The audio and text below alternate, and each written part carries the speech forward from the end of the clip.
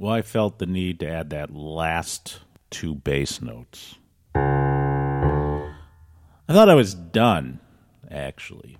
And this is the way improvising and composing, but particularly improvising, works. More particularly, free improvisation, in which not only are the themes spontaneous, but the structure is spontaneous. Meaning that in a structured improvisational setting, say in a jazz group where you're playing a song, you're improvising and then playing the song and maybe some other sectional things that go on there, but you basically know where you're starting, where the middle is, and where the end is.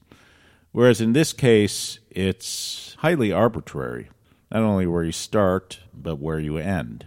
And so those last three notes felt like I had a little internal argument. I finished with some chord like this, if I recall correctly. I'm not going back to listen. That would be cheating, wouldn't it? But I sat there thinking as I was holding out that chord, a G major 7 in second inversion, I was thinking, just leave it. No. Add the little theme in the bass. Now, why is this important? It's not, first of all. But it does speak to the precariousness of not only the improvisational idea, but everything. Meaning, we create these structures in music, in life, in basketball games where there are 4 quarters in the NBA, 12 minutes each, and the time runs out.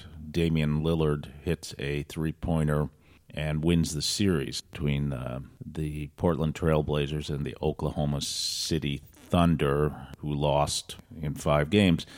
Lillard hits a ridiculous 3 at the end, and he was hitting ridiculous shots all game. He had 50 points. But the point is, that was a definitive end, and you couldn't go back and say, well, let's keep going. I mean, it was so cool. Why don't we add an extra 5 seconds to see if Paul George or Russell Westbrook could do the same thing? It's not how it works in structured systems that we create for ourselves so that these things don't go on forever. In free improvisation, theoretically, it can go on forever. The good news is, at least in my case, I have the sense to stop, even if I added that extra, not even a flourish, but just 2 notes to close out the theme. But it could have ended without it, too.